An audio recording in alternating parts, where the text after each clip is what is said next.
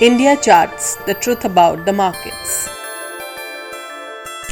So after doing 2 rounds of podcast last week, you really have to come up with new news and events. Now there's a lot of flow happening, but really Monday I was trying to figure out what I'd already said on Friday was playing out, which is that the bounce was going to fade, and we did get a new low on Monday itself with a gap down, and then we started to recover again from there. So since then it's been the long discussion as to whether this is the larger wave B retracement rally or is this just another bounce that's going to be sold into. So this has been the interesting discussion of the last 3 days, and it's gone on.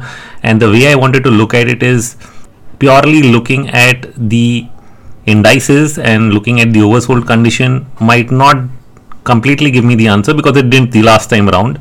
And so what other factors should I really point towards? And the one single factor which you would like to see impacted with all the policy action, both on the domestic side and the international side. On the domestic side, we've not really done anything directly at the economy. We really just dealt with the pandemic effects itself, whether it involves tax filings and other risks to the revenue side in the near term, so allowing people to have their time, lower interest rates for late payments and so on. And so that was taken care of by the FM. And the second one was, of course, today, where they addressed the possible giveaways they need to do for different income groups, especially the lower income groups, and if people need money in emergencies, being able to withdraw from their PFs and so on.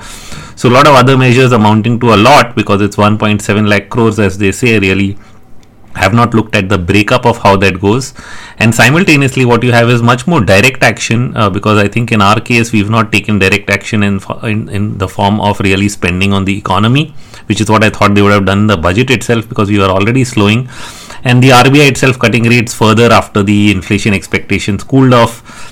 They've really decided to wait and act when it has a bigger impact, based on the words of the governor himself. So if that's the stance, and maybe that's the government stance, we'll do something when all this passes away, and then when we do something it really has an impact, then mostly the measures directly at the economy in India are going to only come after a couple of weeks, maybe 3 weeks or more, when this entire catastrophe, which is almost global, the pandemic itself, fades to some extent. And right now we are just in the process of getting numbers to pick up, because everywhere else numbers have exponentiated, and in India being so populous, we've still not seen that. Either there's some lead lag effect, or the measuring, I'm not sure. People have different theories around it. The studies by ICMR themselves showed that if we didn't take the actions we have done for a lockdown, the numbers could have gone into millions. 1.5 million was a research output which I shared on the email today. So but yeah, it can be 60-70% less if you take this action, which is what we've done, so that we can really bring these numbers down. And because there's a period before the symptoms really show up in individuals, we'll only know over a couple of weeks whether that's happening. But then it's been long since it's been spreading around the world. The impact should have already shown up on the Indian shore. So really I don't know. We'll come to know how serious it gets, but in the meantime we've taken action to help people at least take care of themselves and stay safe, rather than spread it around. So that part is done. And what the US is doing, because their numbers are already spiking, and the shutdowns there, it's a very different economy. Moment you have shutdowns, one thing that people would not know, why did the payrolls number today come at 3.7 million jobless claims? And I wouldn't have the perfect answer, but based on what I've been reading over the years, there have been a lot of people who've gone for temporary work, or what should I call part-time work. So a lot of the jobs that were showing up as employed were also jobs that were part-time workers. And so those the reason for that was that people, many of the companies, small businesses, didn't really want to pay out the Medicare and other expenses, and now when they are really to shut shop down, it's very easy to lay off that lot of the people. So since a large number of people fitted that category since the Great Recession, I guess this shutdown has just pushed them off the job circle and immediately filing for jobless claims. So that's what has been happening, and which is why I think preempting that, because those numbers developed over a period of time. It was already in the news that the servers and sites that take those claims were actually hit by so much traffic that they actually shut down for a while. And so the government already prepared its $2 trillion plan, which is likely to pass tonight, which is probably why the S&P is up 3 to 4% tonight, and has been bouncing up over the last couple of days in expectations that that package would be sufficient. But that was all based on a possible 1.5 million number, which has actually come out at 3.2, which is really much larger than what most people would have thought. So the US has prepared itself to intervene in the bond and other markets which are having the side effects of all of this because of the cash crunch, and at least that part of the liquidity story will be kept on hold, which means you hopefully will not hear too much in the form of defaults in the short term, but that doesn't mean that you will turn around economic activity. So all you're doing right now is backstopping the negative effect of much slower economic activity on the financial and credit side of the equation. So by that's what this money will actually do, is prevent that from going into a tailspin. What it will not prevent is that you get poor GDP and earnings numbers and confidence numbers over the next quarter or two before things really start improving. So I think that part is going to still happen, which is why is this bounce really going to work as expected? And so going back to what I said in the beginning, what is the factor I'm going to watch? What is all this targeted at? The direct problem, and in macro it always goes back to either your currency or the bond market, and the direct problem is really can be seen sometimes in the currency market. The rising dollar, for example, was one of the issues, and as weakness showed up in most of the emerging market space, I think the EM currency index was going into a tailspin in Feb itself, and I wrote about it then. That index does not look at it like it's completed its move. The big gyrations we are seeing since then, though, has been in the dollar index, which is where all the debate and issue is.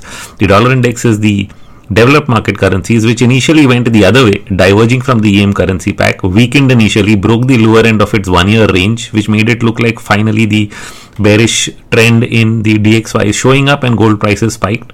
But that breakdown didn't stay, and then a few days later it came right back into that trading range and then shot off to the other side only to break out on the upside. So now the breakout on the upside makes it look like the dollar bulls are right. All commodities sold off, not just the precious metals, but copper, crude. And so that looked more like a clear-cut deflationary trend. So the dollar was really reflecting the deflation that was showing up across commodity prices, not just the precious metals, but the main commodities that reflect economic activity. So clearly it was looking like a sign that deflation is on, and the dollar would continue to get strong, not just among emerging currencies, but also others, because you also have everybody stimulating, and when everybody stimulates, they're weakening their currency against the dollar, which just makes the dollar stronger. So that's what we saw. But now with the US coming out with a multi-trillion dollar plan, $4 trillion maybe of what the Fed is intervening, at least that's and another 2 trillion which they are hoping to pass tonight, is almost 6 trillion being talked of right now, 20 to 30% of their GDP. That's really huge. And the question then is, then does that push the dollar down again? And so you've seen the dollar fall over the last 2-3 days, and I've actually been doubting whether that fall will sustain or not. Even today I'm going to watch. So I was initially watching the 101 level, because clearly if the DXY or the dollar is the problem which is driving, which is showing up in demand and pushing down bond prices across various markets, not just the corporate debt, but also various sovereign debt actually sold off and saw big spikes in bond yields over the last few weeks that followed the dollar rally. And so if all of that is happening, how do you stop it? You probably try to push the dollar down again, which is what the US has done by taking one more round of measures. So it's like, one round the US punches from that side, then everybody else punches from the other side, then they punch again from this side, and that's what is going on. But just imagine if everybody else is devaluing, okay, which means, India has not done so much yet, but it has in a way. LTROs and other measures announced almost 1 to 2 lakh crores of direct bond purchases in the market. But in some other places, so when they are actually doing that, they're actually indirectly weakening their currency, because it takes currency to really buy those bonds, and if you're introducing a lot of new currency into the system, then you're weakening your currency against whichever is the counterparty, and for most currencies it is the dollar. So if they're weakening themselves against the dollar, and then the dollar is trying to weaken itself against them, it doesn't stop the negative effect of what is happening in other currencies, which means the other currencies like say the INR or anyone else, their own bond prices, their own currency prices will continue to weaken against the dollar. So that could be one risk you have to continuously watch out for. Does that trend resume once these news events have passed through? So give it a couple of days and see the impact, and you really know what is going on. And so I was watching the dollar index itself, of course, to see the impact of the current measures that the Fed has taken this week, which is the big news of the day. And the DXY itself moved below what I thought could be a fourth wave triangle, which means it's probably a wave 2 pullback. But it's also on the edge of going back now again into that same trading range that it broke out of. So it's broken on the downside, gone back inside it, broken on the upside, attempting to go back inside it again, which really makes the big dollar view, the larger degree view in terms of where it's headed, really confusing, which it was for most of last year, and now this is even more confusing because it breaks out and fails. But anyway, we are at the edge of that level. I think it's close to around 100 or 100.4, which is where it would go back into that range if you just take the trend line of all the highs of the last year. And if it manages to find support at some retracement and goes back above, 100, stays above 100 and goes back above 100.4, I would sense that the dollar index still has its larger upward trend intact. So that's going to be the near-term thing to watch for. And if the dollar strengthens and if commodity prices remain weak, which they are right now, if you look at oil or copper, none of them are moving. It's just the equity prices which are gyrating all over the place based on the news flow. But you're really not seeing it in commodity prices, which are the direct reflection of the demand and deflationary trends that have picked up over the last couple of weeks. So unless that changes, I think risk is still there in the market, and the levels that we would watch for is probably, I was looking at the hourly averages 8200, 8400, most of which got taken out on the Nifty today, and probably watch 9000 as a final level, because that's around 38% of the last sell off, which I could mark as a third wave, to really judge whether we are getting another leg down. So I think as long as you're below 9000, I would think that there's still potential for a sell-off. Same in the US. US index is also close to the 38% retracement previous swing high. They're pushing above that a little bit right now, but you'll have to watch for the rest of the day whether that sustains and whether it cools off from there and turns the other way. And if that is the case, then we'll be holding on to those key retracement levels and again looking for another leg down to develop, despite all the news event flows that have happened, which will get discounted, and the market will start looking at actual economic data rather than simply the liquidity injections that are trying to backstop the negative effects on the credit side, but might not really change what might happen on the economic side right away. So that's the picture of it. And in India too, the economic effects will only change once the government intervenes, which probably they will after we've dealt with the pandemic crisis itself, which is the more immediate crisis at hand that needs to be attended to and is definitely important from a human and social point of view. So that's what they're going to do. And after that, when they do take some kind of measures, we'll look at what impact they can have. At the same time, they've used up a lot of their available space on the fiscal side and the capital side to really help out on this crisis. The amounts announced today are pretty large, would definitely dent the fiscal side a bit for good cause, but leaving little room for anything else to be done. So that's the counter argument that's going to be there. So they'll really have to argue with themselves to stretch their budgets, something they didn't want to do in the budget itself. But after this crisis, for getting economic activity back, maybe they will have to. So that's what we'll watch out for. But the next couple of weeks, it's not likely to be the case. And definitely, given the impact on the global economy, the next couple of quarters, 1 or 2 quarters, definitely we're going to see negative impact on GDP growth, and earnings growth is what is likely to be the case that markets will start pricing in. So that's all on this update from me today. Thank you.